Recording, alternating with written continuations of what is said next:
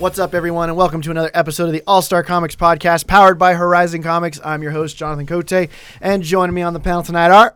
Nathan Armentrout. Roger May. I'm busy. I'm just Johnny. Producing, as always, is Matthew Lubick. Say hi, Matt. Hi, Matt. Thank you. If this is your first time listening to the show, we are a somewhat spoilery podcast. We tend to review a Marvel book, a DC book, and an independent book. So beware. We'll try to give you some spoiler warnings, and tonight is a slightly different format. We are not going to be reviewing a DC book on this episode. You will have to turn into the special crossover episode between Opinioneering and the All-Star Comics Podcast that I've lovingly dubbed the All-Star Opinioneering Infinite Crisis Podcast Crisis of Doom, whatever. Can't go 3 for 3 on names. So that's what it is. So which will be on later tonight or tomorrow morning. When's it getting loaded up? After this one? After this, just sometime after, later. So you'll have to pay attention for that. That'll be our DC book for the night, and it's a big one. We're going to probably maybe do some news and some previews. I don't know. Everything's really ad hoc tonight, so just bear with us. So without further ado, why don't you pitch us the independent book? All right, Doomsday Clock, number 1. No, just kidding. I am pitching from Vertigo, Imaginary Fiends by Tim Seeley, art by Stephen Molnar. It is the story of some beings that are both spectral from another dimension and alien. I'm not sure how that works exactly. But these are creatures that appear to a certain few and ask them to do crazy murders. So it's a little bit like schizophrenia, but real. But possibly real? I don't know. Could be. This book was a bit of a train wreck for me. It was not just for you. Okay, yeah. For me, I'm all about dialogue. Dialogue's got to be spot on, and this dialogue was just bad for me. It had an interesting opening. It had somewhat of a BKV kind of opening page where there's lots of blood and murder going on. But it wasn't enough to catch my interest. It's an interesting concept, but I just don't think it was executed very well. One of the things that actually me and Johnny both said and agree on with this book is that this is a really crappy version of Clean Room. Because we reviewed Volume 1 a couple of weeks ago. 4 weeks ago? Right. Like around Halloween, I think. I was on vacation. When he was on vacation. So we gave that book high marks. This is by Gail Simone and John Davis Hunt, and high marks. Really well done. This book just felt like a cheap knockoff of that. So it was really hard to get into it. And I already have this weird thing with Tim Seeley where I get that people really like him. I'm not one of them. I've yet to read anything that he's written that really grabs me. And I still haven't forgiven him for creating that god-awful villain for Nightwing named Raptor. I will resent that man to this day or like for forever. But I don't know. This was a tough book to get through. Yeah, I agree. I mean, to be fair, all the other books that we're reviewing today were really tough to get through because all I cared about was Doomsday Clock. I know, same here. And so I just kind of went through the motions like I with these books that I normally wouldn't go through because I was just wanting to reread Doomsday Clock. So, like with you, like what you said, I got to a certain point and I was like, I just don't care. Yeah. There's nothing in this that really hooks me and makes me want to come back for issue 2. So, yeah, I would agree. Interesting concept, just poor execution. Yeah. Yeah, to me, I didn't really find it interesting. Like you said, it was kind of a not a great version of Clean Room, where instead of like demons in Clean Room, she sees like imaginary friends or fiends. And to be honest, like the art's beautiful, but it's kind of boring. It's not a great story. It's like, okay. One of the highlights about like something like with Clean Room is the way that John Davis Hunt really made everything look super creepy. Like definitely really creepy. Yeah. This artist I don't think has the creepy factor nailed. You can tell they were shooting for it, but I don't know. Just the imagery wasn't as disturbing and as jarring as the stuff like when things got really weird and just unsettling in Clean Room. So the art's really good. It's not bad, right? By any stretch of the imagination. But I'm not knocking the artist, but right for what they're going for. I don't think it fits like maybe in later issues it'll fit more when you see, I don't know, gore or blood or whatever. But like right now, it just seems like, oh, that's a spider lady. You know, it's the kind of Spider Lady was pretty derivative too. Yeah. I thought of Saga. I can't even remember the assassin's Stalk. name, but the Stalk. Yeah, but there was just a lot cheesy about it. Like I said, dialogue was cheesy, and then he one just threw a random F-bomb in there, I think, to get the mature rating, because it was just like it was like so out of place. Like it just came out. Oh, of really? nowhere. I didn't even know this was mature. It doesn't really feel no, like it doesn't until you get to that one spot. So, yeah, it was just kind of meh. Yeah, honestly, Roger's reading through it right now. I'm pretty sure he doesn't care about it. Yeah, he's kind of lazily flipping pages. Okay, it's not a bad comic. It's just I feel like since we also read Clean Room, we've kind of seen it done better. You know, kind of like how I said that I've read Court of Owls and I didn't like Gates of Gotham because I have a better story in Court of Owls to me. And, you know, just like that, if I wanted to read something creepy and something like that only one person can see, because the main character is the only one that can see these imaginary friends, right? Just like in Clean Room, there's only a certain amount of people that can see these demons. And it feels almost exactly like that, except this one's not very... You can tell this one's not as structurally sound as Clean Room was. You know what? I think the difference is I think Gale had been sitting on that idea for a long time and really flushed out that whole world. I don't think Seeley, at least it doesn't feel like, he could have. But it doesn't feel like Seeley sat down and really thought about this world and this concept a lot. Right. And, you know, it's funny they both came out of Vertigo. But you can kind of clearly tell which one you need to read. That's another reason that made me think of Clean Room. I was like, okay. Yeah, I didn't even it just felt familiar, and then I was like, oh, I read this before, but better. And then when Roger told me, Jonathan said the exact same thing, I was like, yeah, Jonathan and I are on it. We're emotionally synced. Today. Yes. I don't have Clean Room to compare it to, and it still sucks. You should see that. You should read Clean Room. That one's really good. It's really good. Yeah. So, Roger, do you even give a crap about finishing this comic at this point? No. You kind of did me a favor by picking this one first, because I've been under the gun all day, and I managed to finish the Spider-Man Deadpool, and I was going to get around to this. Yeah. But I started reading it. I actually like the art. Yeah, it's really good art. I'll probably finish it. I think I trust Seeley enough to give it, a second issue. Yeah, I don't. But I have to finish the first to get there. So maybe save that decision until you finish the first one. Yeah, just flipping through it. I mean, it's dialogue heavy. There's a lot of art. The spider creature. Yeah, a lot of time. Polly. Peach Pit. Peach Pit Polly. Peach Pit. Peach Pit Polly. I was gonna say something else. I have a really. I was gonna call her Polly Pocket, but I think that was like a toy for. Yeah, it is. Yeah, I used to. I have a really nasty habit of flipping to the end of the book and seeing what the destination is, okay. And then to see whether or not I want to take that journey. I did the same thing, because I was like, how many more pages do I have to sit through this? Yeah. I did it with Doomsday Clock too. I didn't do that. And that's. Yeah, well, I was like, ooh. Yeah. Ooh. Yeah, Jonathan was analyzing it under a microscope. Doomsday Clock. He definitely was. Yeah. I haven't finished that book See, either. this panel corresponds to this panel over here in Watchmen. He was dead on, too. Yeah. He was showing me that, and I was like, I think okay, mind blown. With this book, Tim Seeley did sell a book, but it was Clean Room, not this one. I'll give it a shot. I'll let you know. The art's engaging enough, so we'll see. But I'm not going to ride. I'm only like 2 pages in, so I'm not going to rate it. But what would you guys give it? Go ahead, Johnny. 2. I did not like it. Nathan. I'm torn between 1.5 or 2, but I'll say 1.5. Yeah, I'm with you. 1.5. Yeah. The only thing I like the art. The only thing that's really good is the art in it. Yeah. And I don't want this to come off as a knock. It's just it's good, but it's not like what I really like all the time. So right. There's nothing for me in this book. No, I get it. Yeah. All right, Johnny, tell us about the Marvel book. Sure. We read Spider-Man versus Deadpool, number 24. Number 24 by Robbie Thompson and Chris Bachalo. Bachalo.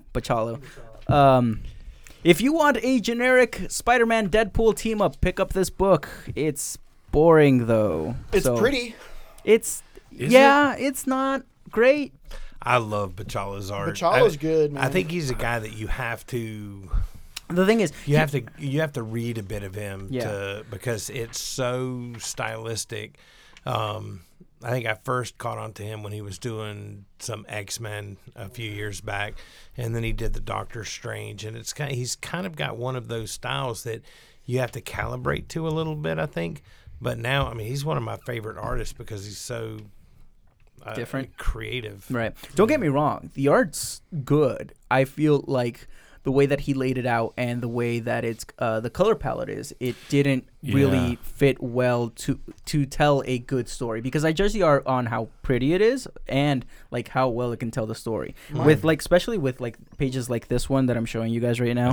I like the layout. It's a great layout. It's a great layout, but you see like this gray, it kind of it makes it hard to see what's going on. The colors are really muted all the way through. The color palette's just really like dull. It reminds me of a really old color television, way before your time, Johnny, where the color really wasn't all that great, and it just like you can see, like Deadpool is the most colorful, he's in red, right?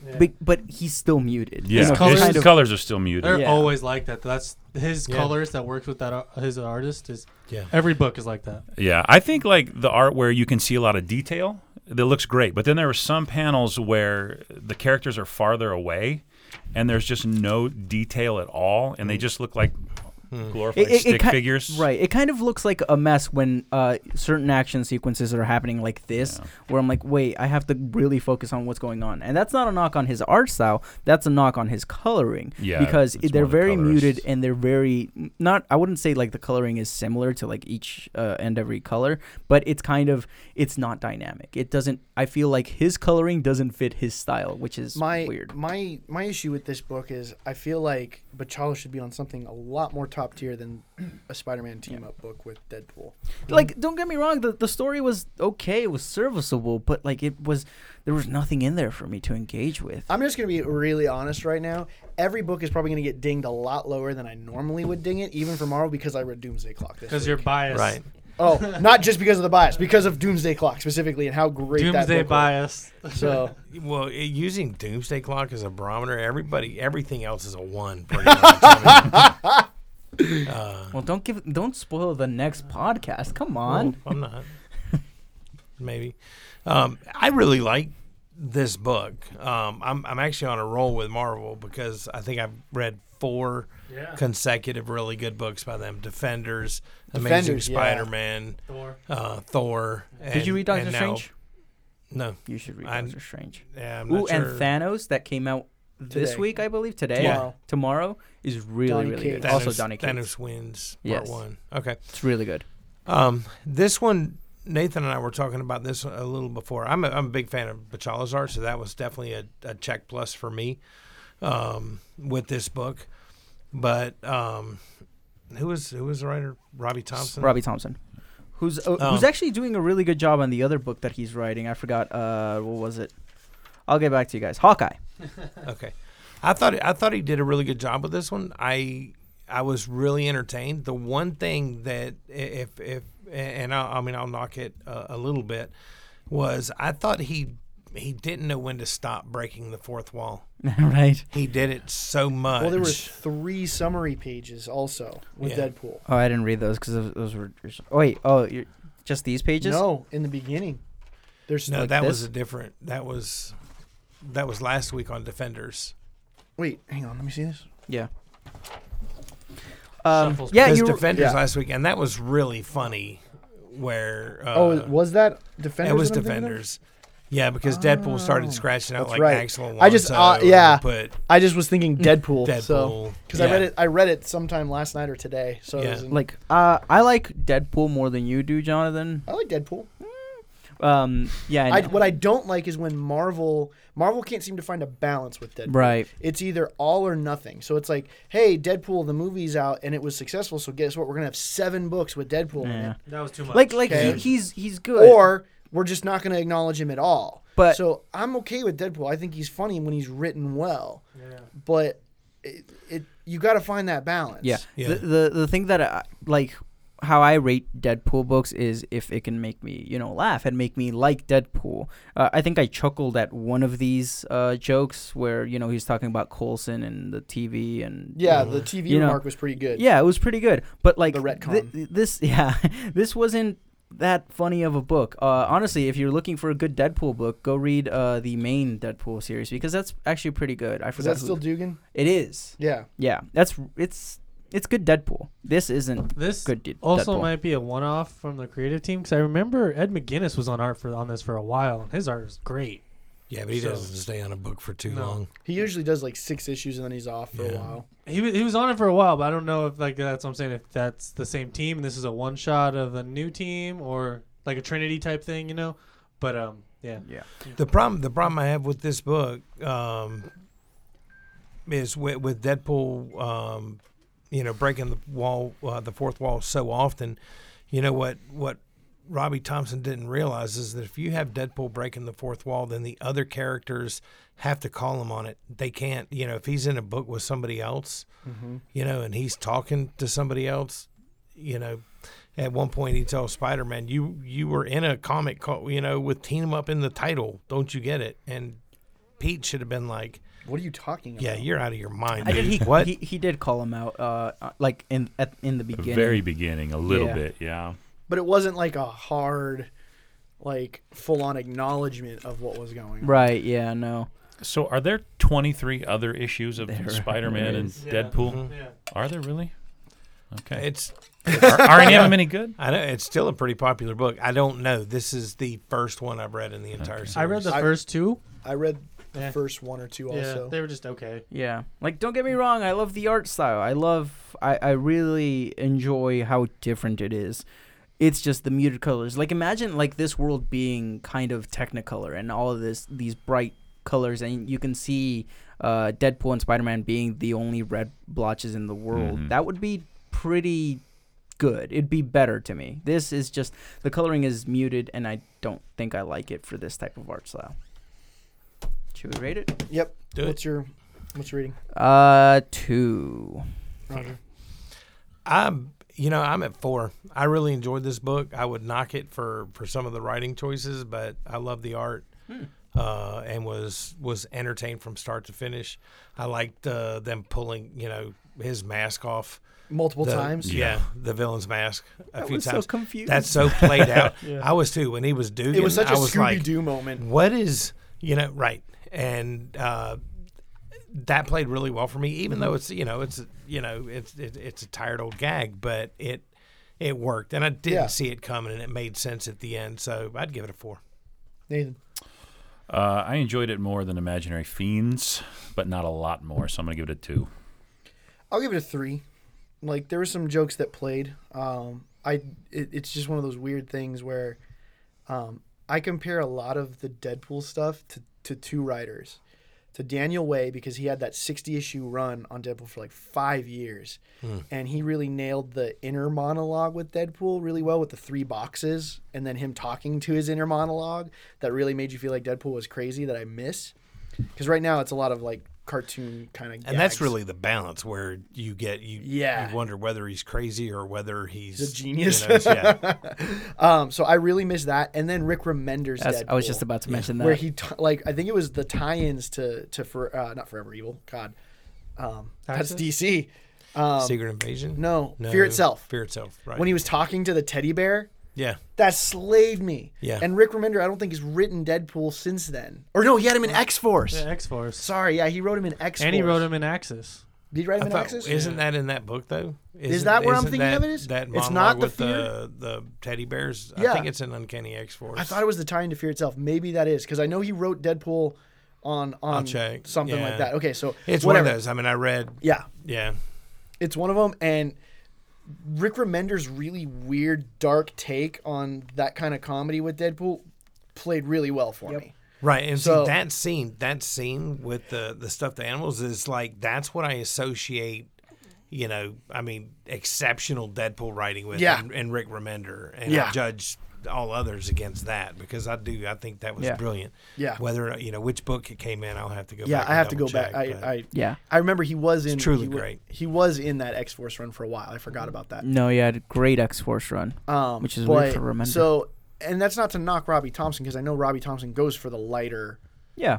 stuff and whatnot, but those are the two guys that I compare to Deadpool writing. Right. And so if it's not there and doesn't make me think of that, then I'm like, So it's not bad by any stretch, but if you want good Deadpool, Daniel Way's run, Rick Remender's X-Force run. So, what would you guys rather reviewed this week? And in place of what? I'm not prepared. Those are the books from last week. Uh-oh. Probably Amazing Spider-Man. Thanos. I've read the last number 2 4. issues and I loved them. So Yeah. Thanos number 4. Snot Girl. And I would have liked a to have DC book. checked out Thanos, see what Donny Thanos. Cates is going to do. Is it number 4? I don't know. I think it's number I think 4. it's 14. Yeah. yeah, it's 14 sounds right. Right. There's a 4 in there. Yeah. And then for the independent book, I don't even know what's out for indie tomorrow. There's only Snot Girl. smalls. I think there was Rat Queens. Rat Queens is Power out. Rangers. I would have read Rat Queens or Snot Girl because I've never read Snot Girl, and I think we should review it at some point. Yeah. I'm pretty sure Thanos is next week, not last week. This week, Thanos is this week. last week, tomorrow. Tomorrow. Yeah. Yeah. You can't Is review tomorrow next something week? from Dang next it, week. You're right. Okay, for that's last not week. that's not how that works. Wait. Good Yeah, job, no. Johnny. I know Tuesday's throwing everything off, but You look like you just melted his brain. right. No, these It's- books come out tomorrow. Yeah. Along Yes. with Thanos. Thanos is out tomorrow. I bagged it up this morning. Oh damn it, it's me. No, right? Because That's usually why Johnny was like freaking no, out. because usually the books on the Sorry. wall. No, it's Amazing Spider-Man that came out last week and not this week. And okay, now my mind is melted because Why would you do that everybody to looks me? to the wall. I know. And it's got all last week's books. Yeah, that's awesome. Oh man, that was great. There's a series, an image series called Angelic right now. It's like on issue 3, I think, came out Yeah. or comes out tomorrow. I'm really digging it, so I would have Angelic? swapped out. Yeah, it's Who's it by? oh man, now you're gonna kill me. I'll it's look like it up. it's like Wingard or something. I So can't is it, remember. what it's nobody established. It's no, like, it's not an established thing. I don't. At or least like I at didn't least a recognize big it. name Image, that we you said? know. What? It's an image book. Mm. It's kind of like a post-apocalyptic sort of thing where all the humans are gone and the animals that were like cyborged a little bit are the ones that have survived, and they can talk, and they have this really interesting speech patterns. Each animal talks in a different speech pattern, and it's pretty interesting. It's by Simon Spurrier. Spurrier. Spurrier's What's been the out. artist? Casper That's- Wijngaard. Wijngaard. Yeah, Wingard. Wingard. That's what I was thinking. Yeah. Yengard? I don't know. It's pretty interesting. It's the 3rd issue. I'm enjoying it so far. That's cool. Oh, Okay. now I got to go back and order more of that. Oh God, yeah, I don't even. Doomsday Clock's the only thing that matters. Let's just be honest. Anyway, so trivia time. Right. No. No, no, we don't have No. trivia. Oh man, God, this abbreviated episode is killing me. I have. Let's go to the winners from last week. Okay. Who's? We'll figure out something for trivia.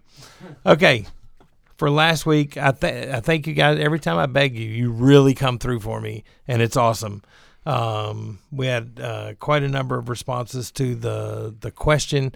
The question was, Johnny. Right. So Batman was a pirate in the Victorian era. What Elseworld story was that? Leatherwing. Yes, Batman Leatherwing. I win.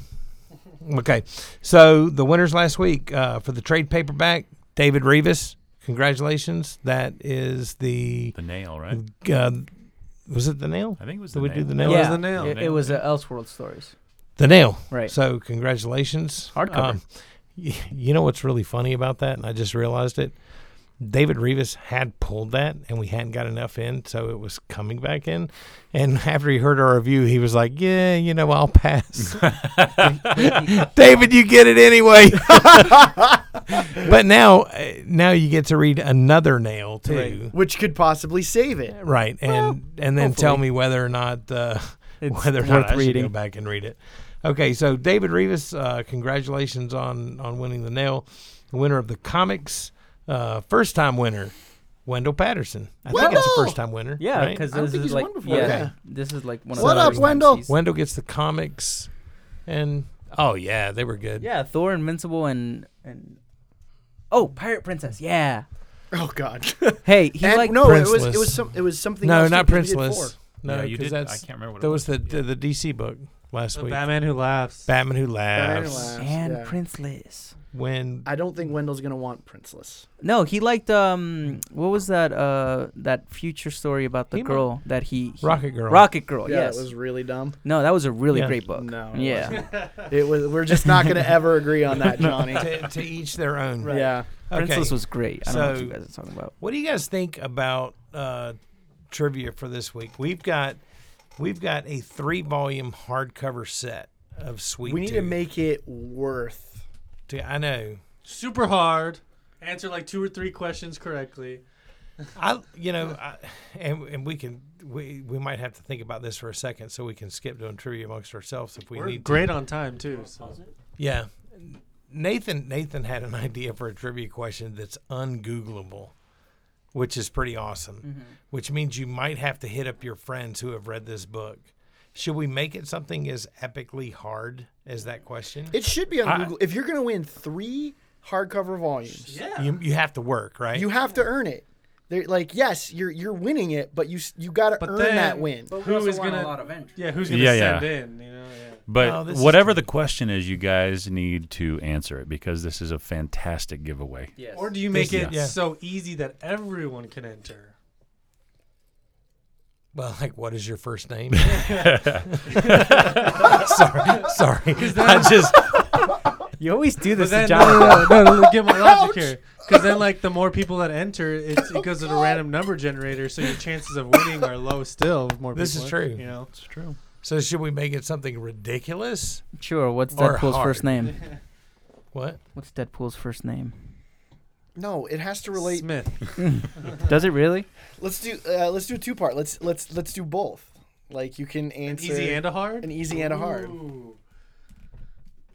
You have to get How both, about yeah. how about if you answer the hard question, you get 2 entries to win, There we and go. the easy Nice. question You just get you one. get one. Nice. What if you answer both? That's 3. Then it's 3. Yeah. That's 3. That's pretty simple math. You can Even for you, Johnny. answer both questions.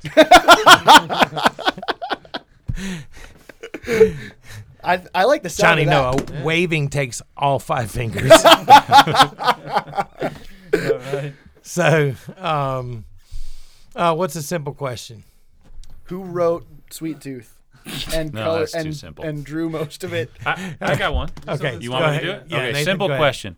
What was Jeff Lemire's first career choice before he decided to write comic books? Oh. That's the easy That- one. I thought you were going down the line of what was his first foray into comics, but Jeff that one- Lemire's first. First career choice before deciding to go into This comic is books. this is not an answer. I have no idea what the answer is, but I would almost say professional hockey player. Yeah, no, that's not it. But any bio of But him, he you does should be love able the to Toronto find Maple this. Leafs. Wikipedia Yeah. easily. Yeah, that one's it's Googleable. Okay. So, if you can Google the answer to or know what Jeff Lemire's first career choice was prior to becoming a Comics legend. superstar, Yes. send your response to contact@allstarcomicspodcast.com. If you want to get 2 entries next week, and my eternal admiration for going that extra mile. Nathan? Go ahead. What is the number on Sweet Tooth or Gus, his ear tag when he's in the preserve? Ooh. You would have Yeah, had to have deep read cut. Sweet Tooth. I tried to To Google know. this, and it I could not find it. Right. So in the story, Gus, gets captured, and he has a little tag on his ear. There is a specific number. Send us that number, and you got 2 entries. So you guys need to get out there, visit your local comic shop, visit your Barnes and Nobles. Yeah. Ooh, that's a good idea. This is like a $90 prize, and it's well worth it. Yeah. Yeah. 90 plus tax. Yeah. So 1 entry if you know Jeff Lemire's first career choice. 2 entries if you can give us the number on Gus's ear tag. Send your responses to contact@allstarcomicspodcast.com. Nathan, thank you. Winner. Chicken dinner. There you go. Well, technically pizza dinner for us. I want more pizza. Yeah.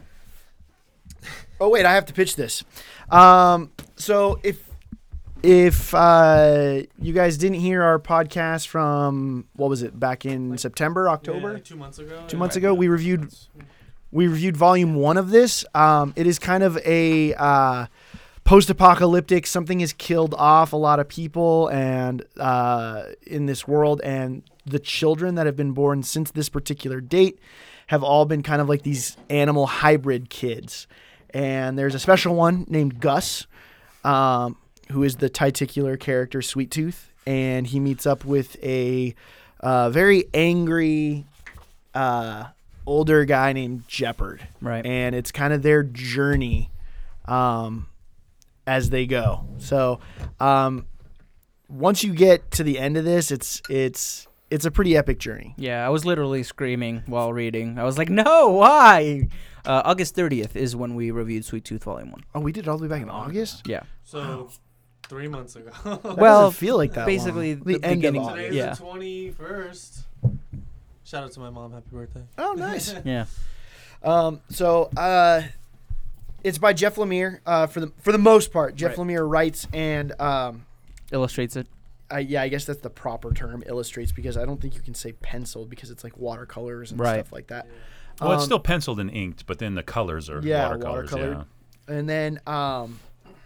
And then briefly in, I don't know what volume or remember, I think it was halfway through, Matt Kint actually does some art. Volume 3, issues 1 through 3.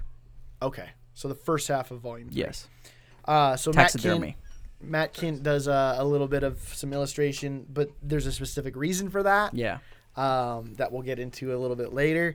The reason that we're doing this is because Nathan wanted to review Volume 1 when he was on the show last, and we all got to the end of Volume 1, and it was just such a Yeah, like we need to know more. We moment, wanted and it. I had read everything up to that point. Right, and I think you were kind of like, oh, man, they'll do the next issue. And I'm Yeah. like, I need to read this. I need to continue it. Yeah. So we decided then that we were going to go all the way through and do a collective review of the series. So, Nathan, let's start with you because you're a Jeff Lemire fan. Yes. Majorly. I'm a Jeff Lemire fan. I think everybody here really likes Jeff Lemire. Oh, yeah. Definitely. Yeah, So- if you're not a Jeff Lemire fan, you should be.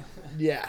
So, I love this beginning to end. One of the things that really stood out to me in reading not only the book but then his like post interviews and stuff like that is the beginning and the end of this story were known from the start. The middle took some different turns that maybe he hadn't planned on at the beginning, but he always knew where this story was going, and that's something that I think is missing in a lot of comic book storytelling. Is a lot of people write books that they hope catch on, so then they can keep them going for a while. And this, he had a story to tell, and he told that story. And I know it's kind of similar. One of my other favorite comic books, Chew with John Layman. He always knew the first issue and the last issue were written when he started the thing. The middle, was up for editing along the way. you talking about Chew? Yeah. Yeah, it's funny because he drunkenly pitched the idea to Rob Guillory when he first started that, and it was originally only supposed to be 24 issues. So like a 2-year run, and it turned into a 5-year run. Yeah. So I he love ended up- that book so much. He ended I up do too. putting an extra 24 issues into Yeah. it. So good. But yeah, again, the beginning and the end being known, and it really shows in this book. Like he had a story he wanted to tell, and it's a beautiful story. Yeah, dude. It's like it got me invested in a character that was, in the last half of the third volume in that bird hybrid, and I was, when that thing The happened, little kid. And when that thing happened, I was like, no! I like literally screamed and kind of scared some people that were in the house with me. This book will get you invested, man. It's beautiful from beginning to end. In the beginning of the third volume, when wait, before we get there, let's pick it up from the second volume, because Cool. That's where I teased everybody and was like, yeah, the next stuff, because we left off with the mystery of the bag. Yeah. What was in the bag? Yeah. Jeopard. Jeopard basically forsakes Gus to this, Preserve, which is like a military testing facility that's capturing all these hybrid kids and trying to figure out why they're immune to what's going on. Yeah, in like all the wrong ways, by like killing them and opening them up. They're not nice people. Yeah, it's just. And so the final issue of the first volume is them tossing Jeopard this bag that you assume is full of cash, and him turning over Gus after after Gus implicitly trusts Mr. Jeopard, as he calls him. Should we tell people what's in the bag? I think we should. Well, Jonathan actually already spoiled it on the last one. I? So yeah, you Yeah, did. So here's the That thing. sounds about right. Yeah, so I knew what was in the bag going into it, but still, when the contents were revealed, it was still It's punch heartbreaking. in the It's gut, just that man. well It And then was you still a punch in get the gut. it why he did what he did. Right? Yeah. I think we could just say like it's very important to Jeopard, It's Right. not money. Right. Like, It's you think basically for a second he's a scumbag, yeah. and he's not. He's Yeah. Yeah. As emotionally powerful as the ending of the first volume was, like, it was amazing. Like, Lemire can manipulate some emotions like nobody. Yeah. But it made then, me hate Jeopard. Like, But then what that are you doing? issue 7, the Yeah. issue that followed up, so the first issue of the next volume was intense. Like I was talking to Roger about this. I call it like the shoulder slump moments, where you just kind of read what's there and then your shoulders just drop. Like, ugh. And there's this panel at the end of issue 7 where it shows where Jeopard started and then where Jeopard is His now. backstory? Those 2 pages. And it's just It's a punch in the gut. So I don't know if I said it on the last podcast, but in this story, like, obviously you're supposed to like Gus, and he's likable and whatnot, but Jeopard's my favorite character out of this whole thing because of how in depth and real that guy feels in this story. And Lemire has like such a way of telling you like who he is, like where he starts, who he is when you meet him, and then how he ends up at the end of this story. Yeah. It's just Well, I think that everybody can relate to Gus in a sense, because Gus is the epitome of naivete and innocence. Okay, and everybody can look back to their childhood, to a time when they were that way. And I think that for me, Jeopard kind of represents what we all want to be in the end. Experienced, grizzled, capable, not nobody's full, but still will do the right thing in the end. Someone who's capable, even with all that they've been through, someone who is capable of doing the right thing when it matters. It just like this whole series is just about Gus trying to make it in this world where everybody's looking for these type of people, these hybrids. But it also shows Jeopard's story of how much he has struggled throughout this whole time that disease has been spread, and it's all the way up until the very end that he's still fighting because he has something to fight for. Like before, it was for that bag that he had, and then later he realizes, like, dang it, I care about this kid. I don't want to. I just want to make sure that he's safe. And all the way to the end, he makes sure that he's safe. He always has just a little bit, but always has motivation for to do what he does. Whether it's Gus, whether it's Lucy, whether it's Buddy, it shows the saga of the big man, Jeopard, and how he what kind of character he is. Even though he's mean and grisly and kind of very tough, he still has this softer side. He's a freaking hockey player, right? Like I loved that, Yeah. like part of his backstory. Yeah. So. Well, that's why I like when he met up. I know this is later, but when he meets up with the other hockey player, Yeah. the captain, he's like, "I know you from somewhere. Where do I know you from?" He's thinking it's from the militia or whatever, and he's like, "Oh no, you were Jeopardy. We played you, man. Yeah, we fought in Game 6 or whatever Yeah. it was. Yeah. He immediately He's unties like him. letting him go. And and that was such a great scene. Yeah. And those guys, and it was really funny because those guys had thrown down on the ice. Yeah. Before the apocalypse, and now it was like that bond. I think that hockey gave both of them, and they had an understanding of each other. They fought. They had each other's back. Yeah.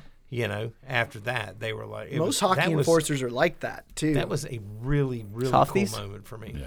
No, like there's like a mutual respect. Right. Like you understand the other guy's role for his team. Right. or Yeah, something. Like, I'm gonna it's kick not your ass. personal. Yeah. It's Yeah. I'm gonna kick It's a your ass, job. but we're gonna get a beer later. Yeah. All right. So, Yeah. you said something earlier before we started recording about the story arc that you like with the redemptive of the redemption of the father figure. Right. I Yeah. want to go ahead and talk a little about kind of how you saw that. Right. Yeah. So everybody's got daddy issues, right? Some more than others. Oh my God. But I love stories that show the redemption of the father figure. We talked a little bit about Wes Anderson movies. I don't know if anybody's familiar, but that's a common thread running through his movies is a father who's made bad choices redeeming himself in some way, one way or another. And that's really the underlying story here. You've got the post-apocalyptic thing. You've got the virus, which ultimately isn't the story. The story is Gus and Jeopard. And really the big thing you see through this is Jeopard redeeming himself. Yeah. Like he's made bad choices. He's done bad things, most of them for the right reason. Mm-hmm. I don't know if the right reason is the right thing to say, but for an understandable reason. There you go. That makes sense. Mm-hmm. But it's the idea that he made a huge mistake in selling out Gus. Yeah. And this is the story of him redeeming himself. Right. And it's such a great thing to see. It's not the story about, like you said, it's not the story about the plague, and that's why it kind of reminds me a little bit of Why the Last Man, where a disease killed all the men in that book except for one person. But the story is not about the disease; it's about these people that are struggling with the world after the disease, and man, it's probably one of the best books I've read in a long time because it shows all the characters are unique. They all probably did something bad to survive, but the ones that are in Gus's group, they're all inherently good. They're trying to do the right thing, even though sometimes they kind of mess up with the Dr. Singh, was it? Yeah. Right, like he did some messed up things, but later on, especially by the end of the book, you kind of feel like, okay, well, he's kind of trying to redeem himself because this is what he was meant to do. Yeah. Help them, teach them, And I think like almost every character, if not every character in there, has the good guys at least has a motivation to be good. Whether it's Johnny, whether it's Lucy, whether it's Becky, whether it's they're all fleshed out and different characters and unique. And I love Jeff Lemire's writing style because it's just a testament that of what he can do with all these characters. They're all unique. They're not alike. Right. I want to come back to Sing in a little bit, but Nathan, to follow up on your daddy issues comment, I think some of the hardest pages for me to read in this book were with Bobby. Mm-hmm. And oh my God, okay, so Jeopard's wife. No, Yeah, the sheep boy. Jeopard's son. Oh, Buddy. Buddy, yeah. Oh, sorry. Bobby was Bobby the is the- gopher. Bobby's the gopher, Yeah. right? Sorry, Buddy. That sounds weird, right? Buddy. Yeah, I Bobby know, the right? gopher. I know. Buddy the sheep. gopher. Yeah. Oh, well, that was one of the funniest moments was when, and it's still heartbreaking at the same time, if that's possible, was when Bobby he needed to hibernate. Right, And he was yeah. so sleepy, but he had to go up and and help his friends. Yeah. It was like Bobby's so tired. Oh my God. I know to you guys this book is going to sound really crazy, and it It is, but it's awesome. It's one of the most heartwarming and redemptive books you'll ever read. I Also mean, it's gut-wrenching. Just great and gut wrenching. But between Jeopard and Buddy, okay, so Jeopard had his wife was pregnant when the apocalypse hit, and one of the things in the apocalypse is that after any pregnant women, any women who became pregnant after the apocalypse or the disease virus, hit, right? They would give birth to hybrid children, and it could be any animal, whether bird, mammal, whatever, Right, reptile. like little crocodiles and stuff like that. So, and I just set all the sciencey stuff aside because some of it's a little unbelievable, some of it's slightly believable, but it's, I think, like you said earlier, what Lemire said, that's not the point, and I agree with it. I think when reading this, you agree it's not the point. But Jeopard's wife was pregnant after the apocalypse, and they had gotten her at this militia base, and Jeopard's wife died in childbirth, and what's his name? The militia Abbott. Abbott. Yeah. God, I hate that guy. Told. Yeah. Well, that means he's well written. Yeah. He basically told Jeopard if he wanted his wife's, Yeah, what he did to Johnny. Remains. he had to do a job for him. And Jeopard finds out later that his son was still alive and that it's Buddy, Yeah. who's a little sheep boy. Every scene with them was hard for me. Yeah. It was, yeah. But you could tell that Jeopard accepted his son and wanted to fight for him, but at the same time there were times where he left, where he didn't. He's like, oh well, Buddy's dead. I think that was like early on. Yeah, when he first. And it turned out he wasn't because Abbott sicked his dog boys. pack. Yeah. So he left them twice, basically. Like at the beginning when he thought that his child and his wife were both dead, and then later on it's revealed when he's trying to get away with Gus. The little sheep boy is getting attacked by the dogs, and he says, "Dad," and Right. and Jeopard freaks out, like, "What did he say? What did he say?" But he gets dragged, and he leaves him because I felt like the first time he left him intentionally, like he didn't want to accept it. right, But then by because later he did, and he was willing to fight for his son. like, honestly, what do you expect a man that's gone through all that, like losing his wife and his child, like he has to just keep going, Well, and number one, he has to come to grips with his offspring right, is only half human. right, and the thing is, like, when he got the bag at the end, like kind of the beginning of volume 2, once he did what he had to do with that bag, he grabbed the gun and he was going to kill himself because that's what he intended to do. Yeah, he thought he fulfilled his But purpose. that was all his what he was living for, is just to get that bag. Right. And then he realized, like, damn it, I still have something to do. I care about this.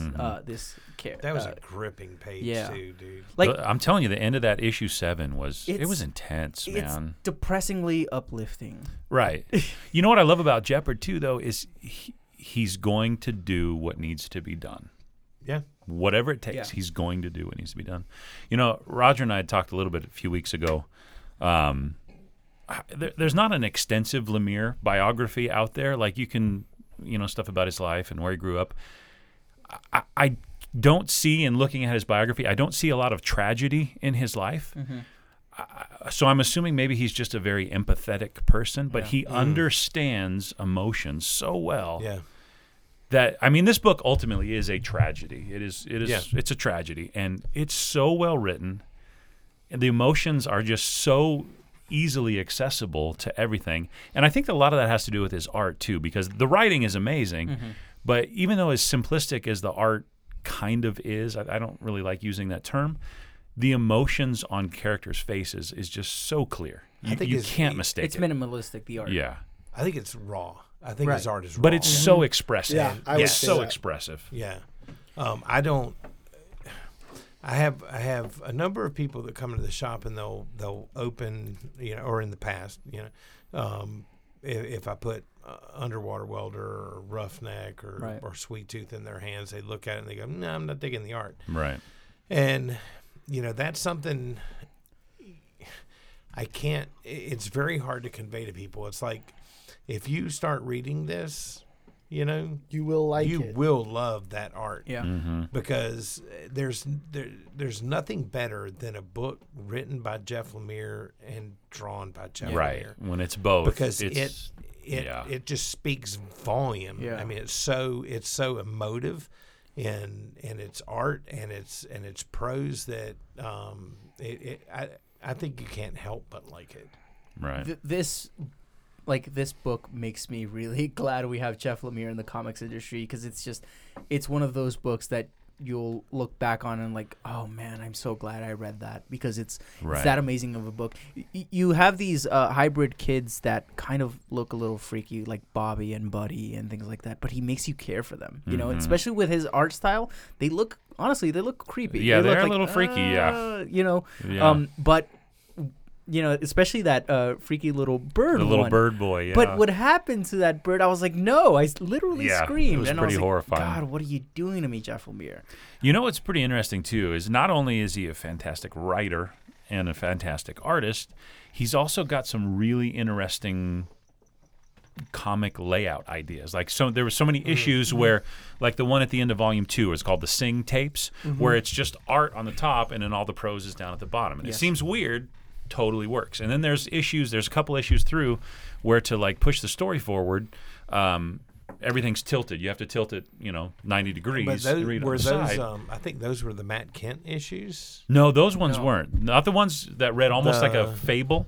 Oh no, I got you. Right. I got you. Right. No, there's different things that Jeff Lemire does with the layout. Like you said, like the Sing Tapes on top, it's kind of the story of Gus's dad, and and at the bottom it's Sing kind of looking through the lab. The diary, yeah. But I love what he does with the layouts, because there's one specific page where they're getting ready for war against Abbott, basically towards the end, and at the bottom of the page they ignite the little match to blow up these cars, and the match goes all around the page and then to the next one. And I'm like, this is amazing. Yeah. Like, this is just... Jeff Lemire knows how to use all of the pages, and like in a very constructive and thought out way. And he's done that with all of his books. I mean, I think that you can see evidence of that in every other graphic novel that he's done. Whether in Trillium, he did several. Yeah, there was things. really weird layout stuff. In Roughneck, you and I had talked about this before about his use of color. Right, Roughneck's so good, and so good.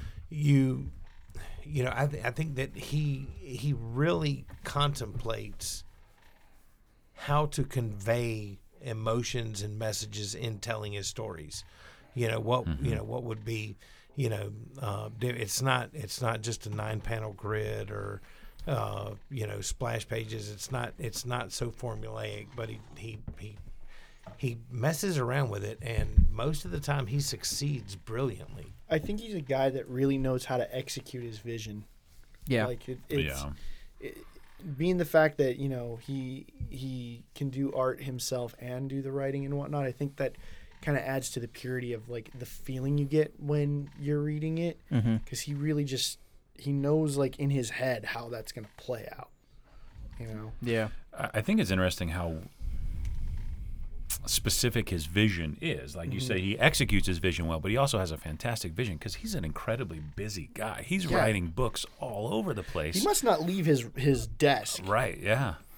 But, I mean, his stories are incredible. Yeah, they're just... He's a master of his craft. I think that's all that we can really say is, like, he knows comics inside and out. He uses everything to the full extent of what he can do. It's just breathtaking because you look at this and like, oh, almost nobody's doing this. Only like people like Matt Kent, who has a very similar art style. Only people like Jonathan Hickman and some others, like they're using the full page. They're doing things that most comic writers and artists aren't doing. You look at the DC books, the Marvel books. They're good stories, but they're not breaking the norm. You know, Right. And I would say I wanted to follow up because Matt Kent's been mentioned twice now. It was 2 issues, Three. right? That he 3 when he Taxidermy. came Well, in, you and know, it it was the the taxidermist. There was a 3-issue thing, but then there was also in volume 2 when they got to know Lucy and Becky, and what was the third character's name? I can't remember the other prostitute. What was her name? I can't remember. But anyways, when they did flashbacks on their like history, there was other artists in there, and Matt Kent was one of them. Okay. As well. Okay. Yeah.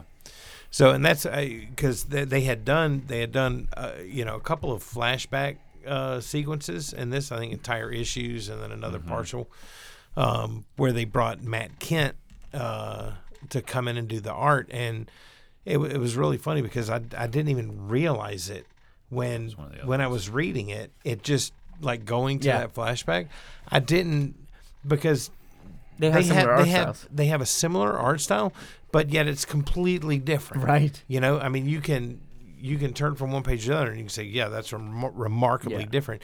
But they're similar enough. Their line work is similar. It flowed, Yeah. you know, in this book, and going into the past, looking at it as like, remembrances of what had happened in the past. It flowed so well, right? And I love those 2 issues, and I actually think it was really important that they did that. And I think Jeff was talking about, because he was really saddled with work. Mm-hmm. Yeah. Because it's also there for story purposes, because it's kind of in the past. I was like halfway through the first issue of The Taxidermist, and I was like, this looks like Mind Management, which is written and drawn by Matt Kent. And I go back, I was like, oh, it is Matt Kent. I'm dumb. You know, because I thought, I was like, oh, Jeff Lemire changed his art style a bit, kind of to seem like Matt Kent. But they're both guys that like to do, the watercolor styling, or scratchy. Matt Kent is more like colored pencils and stuff, right? But it's really cool. All other forms of media, like multimedia style. The thing is, it works in this book. It just, everything about this book works. Mm-hmm. So, there was something that you said you wanted to go to, Sing. Yeah. One of, I don't have many nitpicks with this story at all. It's so darn good, beginning to end, and it has you emotionally invested from the first issue to the last. The one issue that I had with it, though, and I wanted to get you guys' opinion on it, I don't think Sing is, you have this physician who was with the militia group, he was one of the doctors trying to figure out the cure, and he was also delivering the babies, and kind of, mad scientist. Yes, and at the behest of Abbott, but he's kind of a bad guy, but after they get out of the militia, he comes to the conclusion that he's on some kind of a spiritual vision quest. That's a great way to put it. Right. Because he gets a hold of Gus's dad's writings, I believe. Right, and he's reading, it's his Bible, essentially. Strangely prophetic. He thinks he's a prophet. Right. Yeah. He thinks he is, but Sing is one of the last guys left when most all of the other humans are dead, and Sing is still around, and Lemire talks again in the afterwards about I didn't read those. The importance of Sing, okay, and him being around at the end. And I was like, I never really fully bought into that. I wanted the guy to die. I think he was kind of I think he's very important because he like he said at the end, he is there to teach. And I think it whether call it science or an act of God, I think it kind of was part of both, where the was it the meek will inherit the world, and that's animals with the food chain and all that stuff.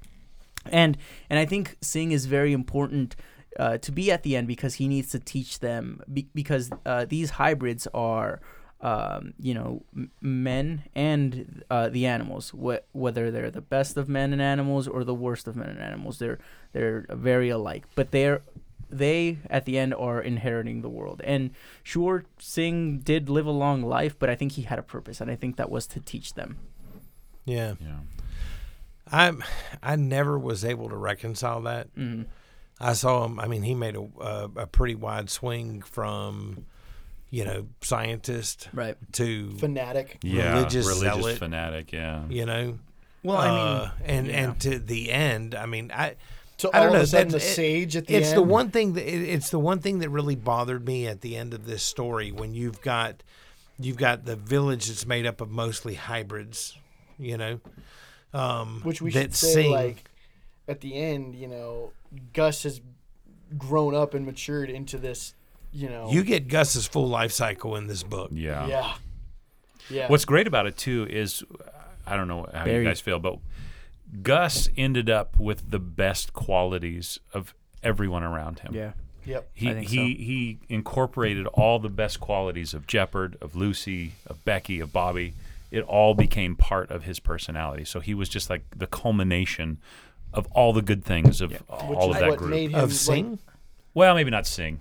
No, I didn't say Sing. No. Who? No, ended up Gus. becoming- Gus. Oh, Gus. okay. I gotcha. think that's also, it goes back to the religious thing a little bit, where he is kind of like the savior and the most perfect of the man and the animals and the hybrids. He is the complete perfect picture. I think that's what Jeff Lemire wanted to Gus to be like this Well, person. Gus is one thing, Sing is another. Right. Did I Yeah. say Sing? I didn't mean to No, say no, No. no. Oh, We're just no. on the subject. No, of Sing's a Yeah. dirtbag and should have died earlier. But I think he has. I think he has a purpose. So why? Okay, so I mean, I think we're almost all in agreement with that about Sing, right? Yeah, That it's- why would his he end up storyline at went the on end? too long. I don't know. I didn't care about him after the point where he tried to kidnap Gus. Like that's And where his drive him. storyline Yeah. should have Yeah. ended at that Yeah. point. To me, at yeah, least. with a bolt through the brow. I think he was. I think he was just important for like I said, because who is really going to teach them? And he was the Gus.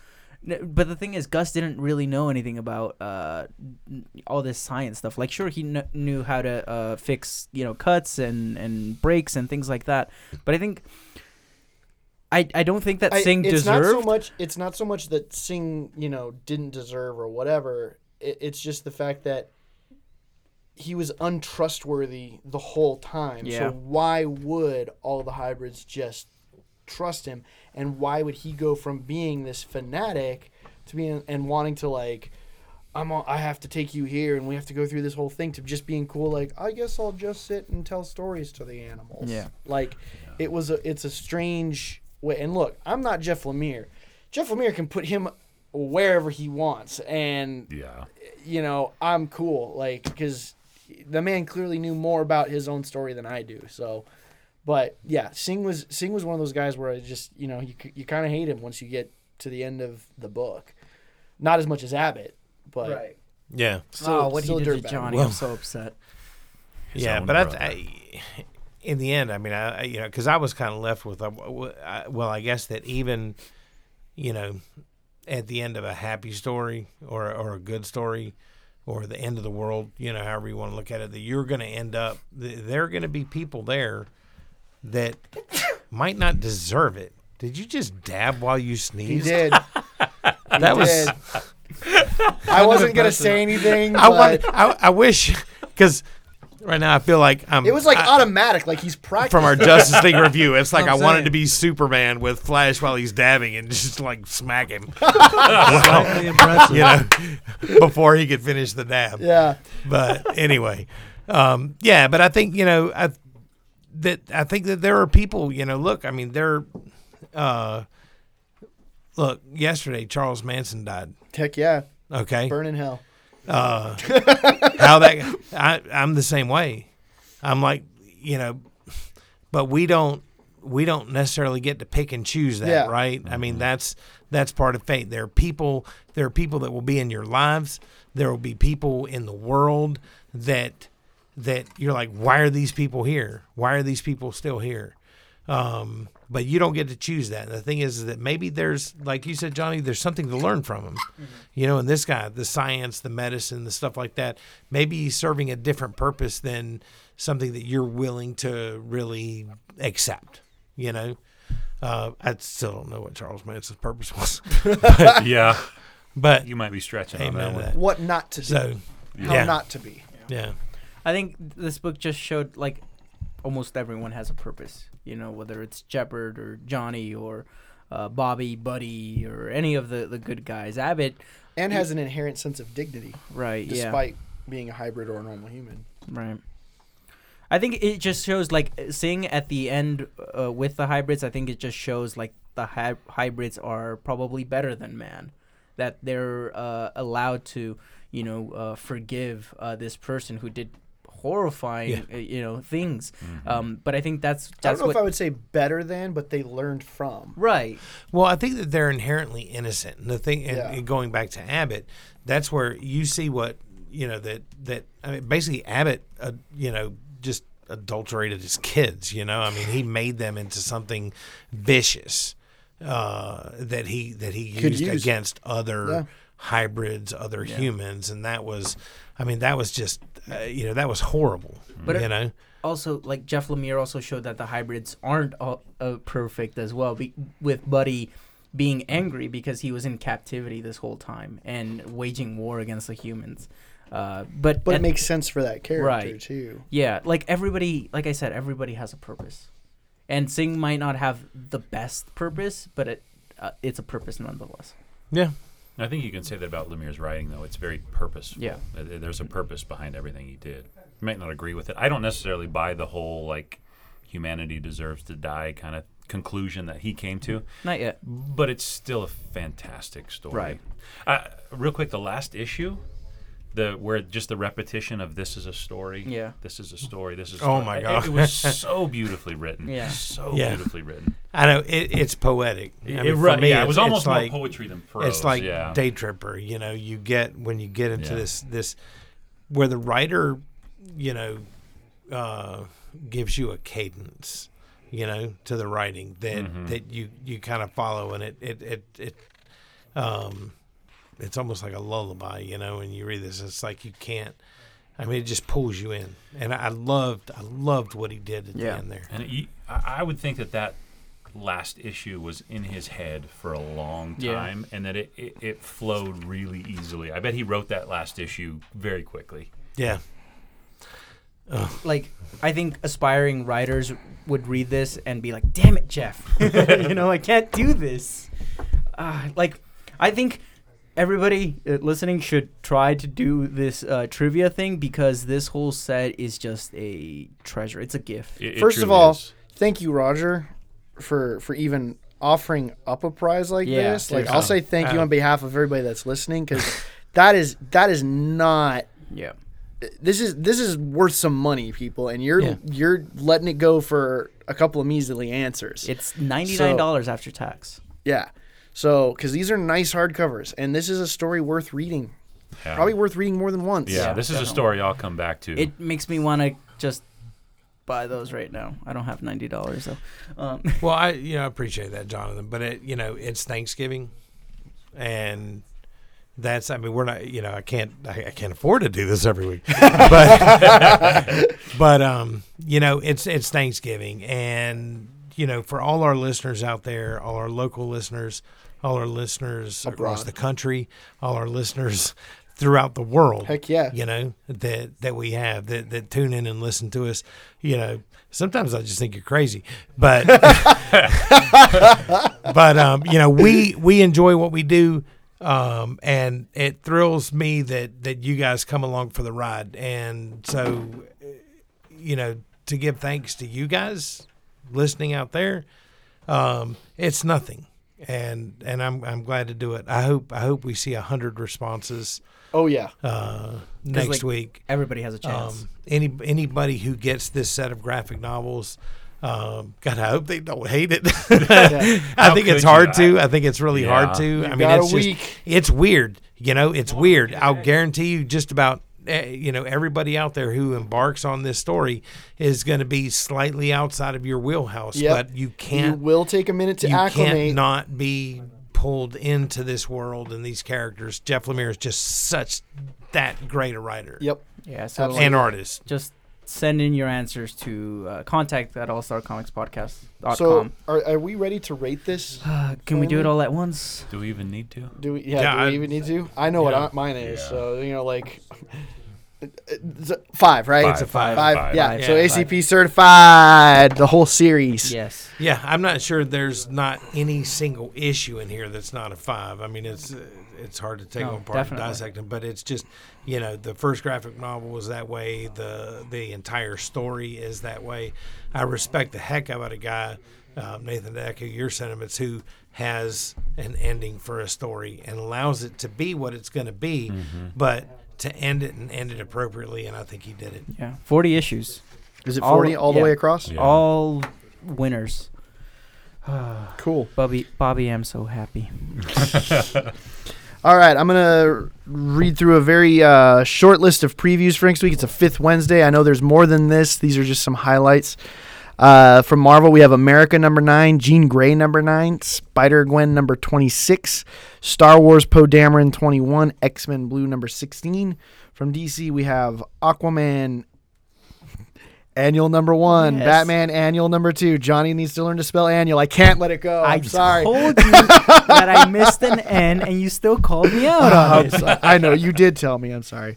It's staring me in the face. Yeah, I know. Green Arrow Annual number 1, Hal Jordan and the Green Lantern Corps number 33, Injustice Annual number 1. Indies, we've got Motor Crush number 8 and Spawn number 280.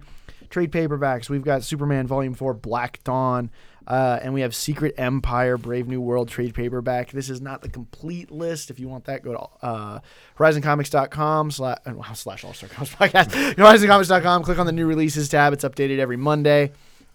What are we reviewing next week? Or what were you going to I don't know. The whole reason, because I forgot to look back and see if Teresa had responded to me. We don't get our invoices until Wednesday morning. That's right. So again, the Tuesday kind of threw everything out of whack. I don't have, because I don't consider it confirm until they ask me for money. Yeah. And when I have to pay them, then I'm like, okay, well, we must be getting these books. So we'll know tomorrow. But most of the stuff that's on that list, we will be getting. Okay, cool. Do we know what graphic novel we're reviewing? Tony Next week? Yes. He didn't put anything, so I'm going to say Giant I Days. don't think he's still here, is he? Oh, snap. No, Tony's in Texas. Yeah, it's Oh, in Texas. So next week is going to be a big surprise. Yes. I'm thinking, I'll pick. but Mine we had management. pulled, no, too big. Dang. I had set a few books It's aside. issues. One of them, hush. Okay. I think the easiest and best one, right off the top of my head, is Mouse Guard. But there were a few others that I had set aside too for some of the guys that hadn't picked yet. So we'll see. But whatever it is, it'll be awesome. We got Hopefully, Mouse Guard, Mouse, Wonder Woman. Mouse is going to be a little bit later because I think we are going to do the complete Mouse. It's only 2 And- volumes, so it's not, Yeah, it's but- not huge. Dude, But It's worth it. dense. You got to finish It's the story. dense. But I've read Yeah. the whole thing, but it's it's But the ending is where yeah. it just the brings it all ending. together. Yeah, is where it still. It's a hurts. beautiful It story. does, but I mean, the story's got to hurt like Yeah. that. Yeah. Stay tuned. Okay, so to be determined on everything next week. Everything. Everything. It's a Tuesday, including the guests. Yeah, it's a Tuesday right now, and it messed us up. Did we have any news, Matt? The one thing I saw that was announced today that Marvel Legacy starting in January is going to start putting post-credit scenes in their books starring Wolverine. And that's going to be starting Captain America 697, The Mighty Thor 703, and Amazing Spider-Man 794. Wait, what? So, yeah. Post-credit scenes in the comics? Post-credit scenes in the comics involving Wolverine with the Infinity Gem from So Legacy a backup number 1. story, what Yeah. we normally call. It's going to be maybe 1 page, maybe 2 page. I don't know. But wait, they're all going to deal with Wolverine and the Infinity Stone, but be scattered As- across different books? As of right now, yes. You can tell this is news to me, and I'm not happy. I thought Marvel was starting to get things turned around, but Yeah. did we mentioned last week about No, you Axel didn't. Alonso Right. No, that's getting news. fired? Yeah. Did Good he get riddance. fired? He's gone. Let's know put he's it that gone, way. yeah. I think he was asked to leave. Mm. And CB Cebulski Yeah. is coming in as editor-in-chief. He has Kevin Grevious's endorsement. That's good enough for me. Yeah. I don't know who that is. Well, he So- works in the industry. Johnny. Grievous, dude. Oh, did he do Underworld. the Amazon Yeah. thing? Yes. Oh, okay, cool. I know him. He has a Actor, deep writer, voice, right? yeah.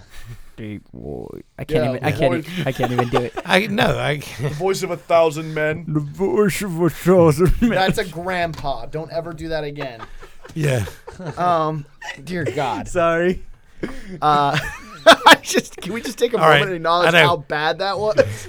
I can't do a deep voice. Sue me. That is Um, interesting though, because like big moves going on in Marvel editorial, big moves going on in DC. Let's editorial, hope he puts the like, kibosh on the post-credit thing. Because that's well, stupid. no, that the post credit thing was announced today. I think that's already, yeah. Again, I hate them kind of making the comics after the movies, and it bothers me. Teresa and I were talking yesterday, and right now, I mean, our shop for at least the last year has been struggling. There are a lot of shops that go out of business. And I mean, I take full responsibility for that, but at the end of the day, there are also other factors that come into play. One of them being Marvel's really bad management of their books, because most of our decline in sales are attributable to Marvel directly. We also have digital comics that I think, each year they continue to kind of cut into the physical comics that we sell. But I also think that one of the things that Teresa and I were talking about was the fact that I think that a lot of people now are relying on movies for their nerd fix.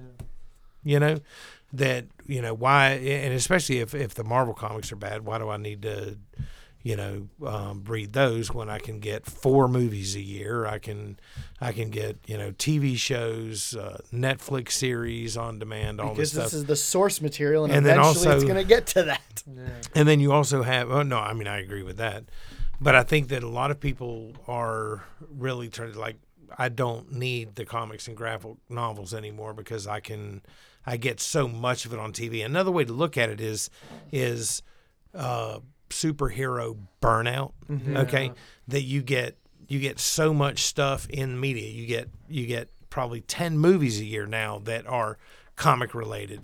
You get endless TV series and video games and all this stuff that's comic related. So if that need for people is being fulfilled, then why go and read the stories? But I would say to anybody, it's books like what we read tonight. Sweet Tooth is never going to get made into a movie. No. It's not going to be made into a TV series or anything. I'll guarantee it. Although it would be amazing if they could pull it off. If they could, yeah. I would hate for them to ruin it, though. Yeah, that's the other side right? of it. Yeah. That's because somebody's going to have some notes that they want to go in and change. And there are also, Marvel stories that are, much better than what they do in the movies. And I love their movies, don't get me wrong. They're DC stories. There are all these stories in the graphic media. I'm a fan of the art and the stories. Mm-hmm. I think there's a real magic that comes from the marriage of these two mediums, that when the writing is on point, the art's on point, when it comes together, whether it's the same artist like in this series or a collaboration, that is really, really magical. And so I appreciate you guys hanging in with the comics and graphic novels. I have no idea where I was going with this. Well, you were saying you had a problem with Marvel and declining in sales. You and Teresa were talking. Well, and that's the thing. But it all came around to the movies. I think most people are getting their fix of movies, but I'll guarantee you, you'll get as much or more satisfaction and enjoyment out of the books than you would any movie. Right. I'll shut up. The book is better than the movie. Always. Every time. Always. Yeah. Every time. Is that a wrap? Where we at? I'm just double checking on news real quick. Yeah, Doesn't double look check some at news anything. and reviews if you can.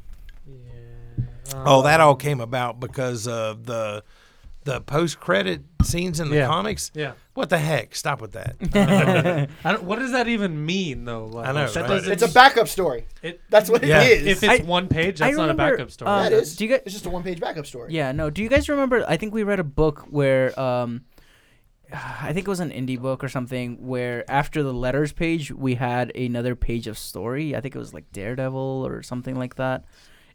That's basically how it felt. Well, they missed by a mile on the primer pages for all the legacy Yeah. stories. I don't, maybe Maybe they'll do the post credits at the beginning. Yeah, right. Oh my God. All the news I see is like, oh, Justice League, Punisher, Runaways. Like, none of that matters. Oh, right. Yeah, Runaways okay. just came out It's today. TV and movies. Yeah. Yeah. Let's TV go. What movies. else we got? Let's wrap this up and go to Doomsday Clock. Yeah. Do we have any questions? I'm checking reviews. Did you check any, see if you had any questions? Yeah, I thought we had Blake one. I usually have- sends in Blake? questions, but he didn't send me any. He's Shopping for here. chairs. Yeah, he's shopping. Oh, do you have questions, Blake? Here, Speaking to the microphone. go ahead. My first question, guys. Is Sweet Tooth your favorite Jeff Lemire series? Lemire. Lemire. I went to A? public school, guys. Give me a break. Okay, that's my first question. Favorite series? Oh, Yeah. that's tough. That's tough, but I'm gonna say yeah. Okay. I mean, Underwater Welder, though. Underwater Welder's I mean, really Roughneck's good. fantastic. Roughneck resonates with me on a different Level. Same here. You know, Same here. Sweet Tooth might be my favorite because of Jeopard. Is Roughneck because you have terrible skin? No, Okay. Roughneck's because I love hockey. I like. There was hockey in Sweet Tooth. There was Come on hockey now. in Sweet Tooth. Yeah. They were skating on a river. How Yeah. cool is that? Yeah, and I love Trillium and Underwater Welder Trillium too. was another unique- I have Have not you guys read Essex County. Essex County is amazing. I need to read So Essex good. County. Yeah. I really Next time like, you're on. Make Okay, us read let's it. do it. That's dense too. It's right? pretty dense, but Lemire's We not read real wordy. 6 So volumes. you can get through his stuff pretty quick. Yeah. Yeah, Oh, yeah. But his imagery slows you down. It's like Yeah. you don't want to read those books fast. You want to kind of soak in every page, right? And for me, it's probably Sweet Tooth. Yeah, sweet. Yeah, At dude. this Come point. on. I really like though Descender and his Moon Knight. Those are both super solid. Moon Knight is really Yeah. good. Descender's not over, so it's hard for me Yeah. to say. It's 4 trades in though, so It is Descender's fortunate. really good. Yeah. I like his storytelling, but for me, if it's gonna be a Lemire book that's at the top, What about Royal it's City? gonna be his All the way art around. and his story. yeah. Because I think that's where he shines. New And Gen. yeah, Royal City so Not far done is yet, good, though. but the thing is, Right. I really want the completion. Yeah, because with that's essentially the question, right? Which, hey, in case nobody noticed, Blake's actually here tonight, asking the Blake? questions. Blake. I think But that's what I'm basing my answer off of is Yeah. like a complete story, not something that's ongoing at the moment. I think like if you ask someone that's read all of Jeff Lemire's work, you can say like, oh, what do you think his best work is, or what do you think his like most prominent work is? I think it's always going to go back to Sweet Tooth. I don't know. I think it's that's gonna hard for me because his Animal Man run, Animal Man's Was- really Oh, I good. forgot about that. Yep. that was Oh. The last issue I think he illustrated. Huh. Blaine praises that animal. I don't remember. Animal Man's his real good. Animal Man run It was is dark and twisted Yeah. and weird. He was Yeah. dying, right? Yeah. Yeah. Okay. But, yeah, I'm excited that he's coming to DC. Dude, But the at the Terrifics is going to be awesome. At the same time, I love when he's telling his stories. I agree. Well, Yeah. they're still allowing him to do that. Yeah, that's that's not true. changing. Yeah. That's my second question. Okay. Go ahead. Second question. This is a Jeff-centric, because I'm not going to say his last name again, questions. Having said that, him having the upcoming Terrifics, since he's a walker of both worlds, essentially, because he still have Marvel books, correct? I think he's done. He's done Marvel. after He's not Thanos? I think exclusive, so. but he's just going to DC. Yeah, he's going to DC. Okay, so- what was the one character in Marvel you wanted to see him get to write, and what's the one character in DC that you want to see him write besides the Roger's got this one. Terrifics? Yeah, it's not a character; it's a team. I wanted him to write Fantastic Four. He wanted But to Marvel write it. was I too com- short-sighted to Completely see agree. that and give it to Chip Zdarsky, whatever. I don't. Yeah. And I don't. I mean, a Fantastic Four book hasn't been announced. I don't know that Zdarsky will be writing it, but if you're not going to let Jeff Lemire write that book, then whatever. Yeah.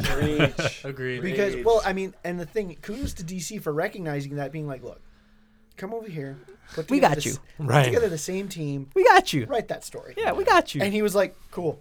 Because that's what the Terrifics is. It's Well, essentially- DC knows that he'll elevate D-list characters to A and B list. You Just know, look at that team. It's by the strength of his writing. Mr. Terrific.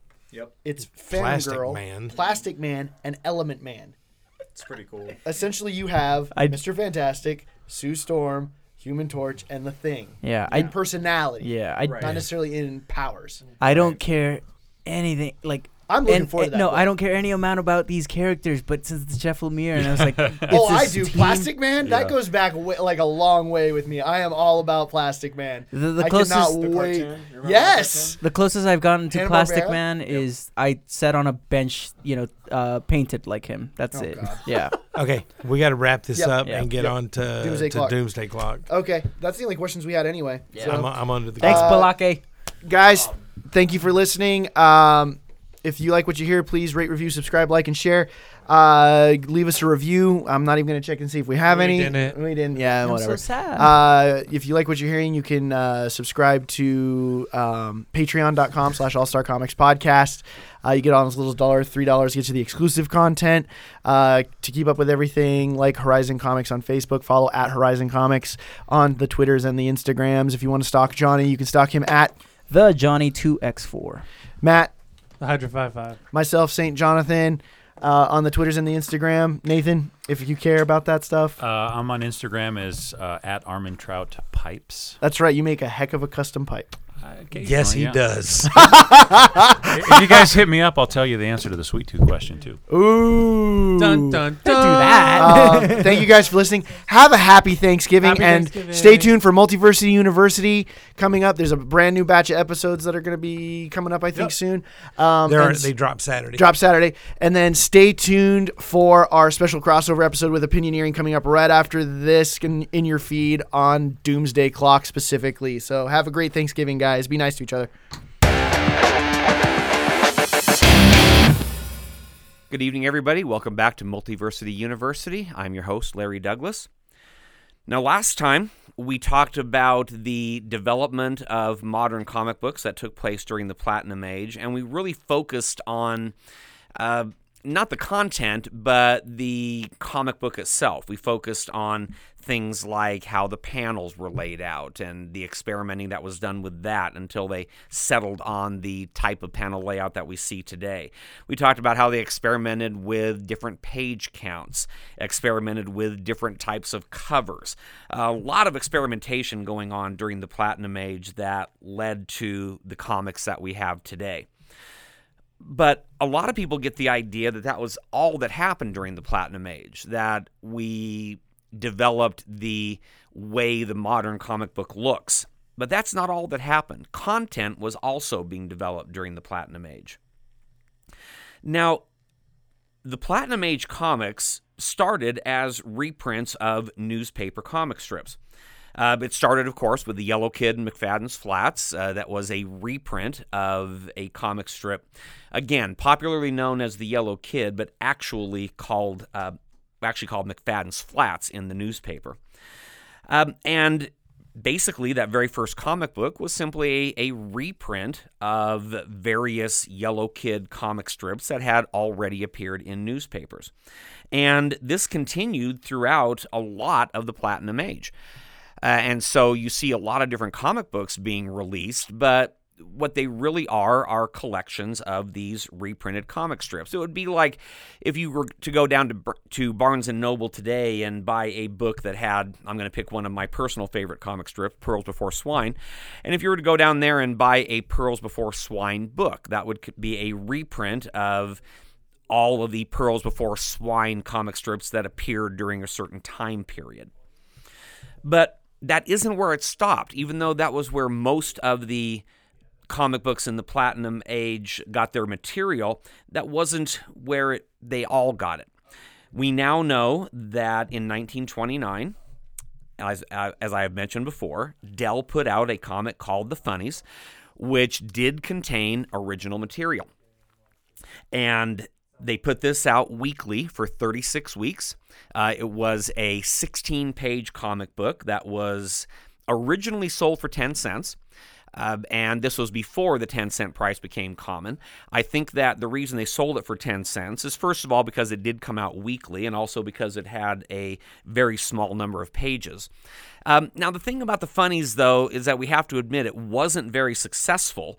By the end of the run, they were actually selling it for 5 cents instead of 10 cents in an effort to boost sales, and that didn't work either. So eventually, they had to stop publishing it after issue number 36, so it lasted less than 9 months. But that wasn't the last comic book of the Platinum Age that had original material. In 1933, there was Detective Dan, Secret Operative number 48, which was all original. It was sold on the newsstands for 10 cents. This was when the 10-cent price was becoming more common. This was, of course, after the start of the Great Depression. And the thing about Detective Dan is it wasn't really that great. It was essentially a Dick Tracy ripoff. And it ended up being a single shot, a one-shot comic. It wasn't intended to be a one-shot comic. It was put out by a company called Humor Publishing, and Humor Publishing ended up putting out 3 different titles and then went bankrupt. So they actually only put out a total of 3 comic books, and so Detective Dan did not get a second issue. No fault of his own, just because the company itself didn't last. But again, we see original material being produced in the Platinum Age. And then, of course, the most famous one to produce original material, of course, was New Fun, the big comics magazine, which came out at the end of 1934, but it's usually attributed to 1935 because it had a cover date of February 1935. Now, of course, the thing important about New Fun is that that was where the trend of putting out original material actually begins and then will continue, obviously, all the way through today. Now, another thing that happened during that time is that they were developing the type of stories that they were going to tell. The early comic books of the Platinum Age simply reprinted a particular comic strip. Later on, you began to get comics which compiled reprints of a number of different comic strips. That especially became, again, common during the Depression. And you even began to get companies that were putting out comics that did not focus maybe on a particular strip, but a particular character. And I mentioned in that vein Skippy's Own Book of Comics, which we talked about in an earlier episode, really being the first comic book to be about a single character. The other thing, though, that happened during that time is that not only did they begin to focus around particular characters, but they also began focusing around particular genres. In 1936, a company called Centaur Publications began publishing a series of comic books which had a number of different stories in them, but focused on particular types of stories. The 3 titles they put out were detective picture stories, western picture stories, and funny picture stories. Now, as you might imagine, detective picture stories tended to be stories about detectives and crime and things like that. Western picture stories was a Western-themed comic book. The one that's a little bit odd is funny picture stories, which was actually an adventure strip. There was no humorous strips in there at all. So, not really sure why they called it funny picture stories, but nonetheless, that's the title they used. So what happens throughout the Platinum Age is that not only is the physical format of the comic being developed, but so is the content. We start with reprints of single strips. We move through that into reprints focused around a single character. We actually begin to get experimentation with original material, which by the end of the Platinum Age will be what most comic books are. And we even get comics that focus on a particular genre.